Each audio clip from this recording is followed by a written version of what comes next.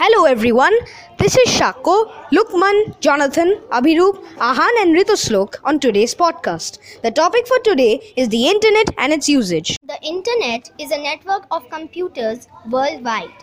It allows us to have a worldwide range of information on any topic with one click.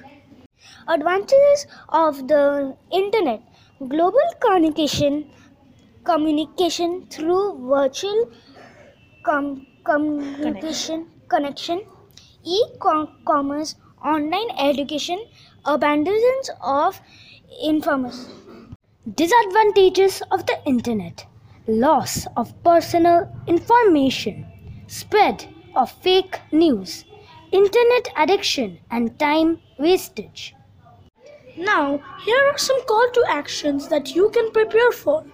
We should always secure our personal information and never publish it on the internet. We should never share our passwords with anyone. Also, we should never encourage hacking and we should never bully anyone on the internet. So that concludes our session on internet security and awareness. Thank you for tuning in for today. We shall continue with the second episode next week. We'll meet again on Tuesday. Auf Wiedersehen, everyone.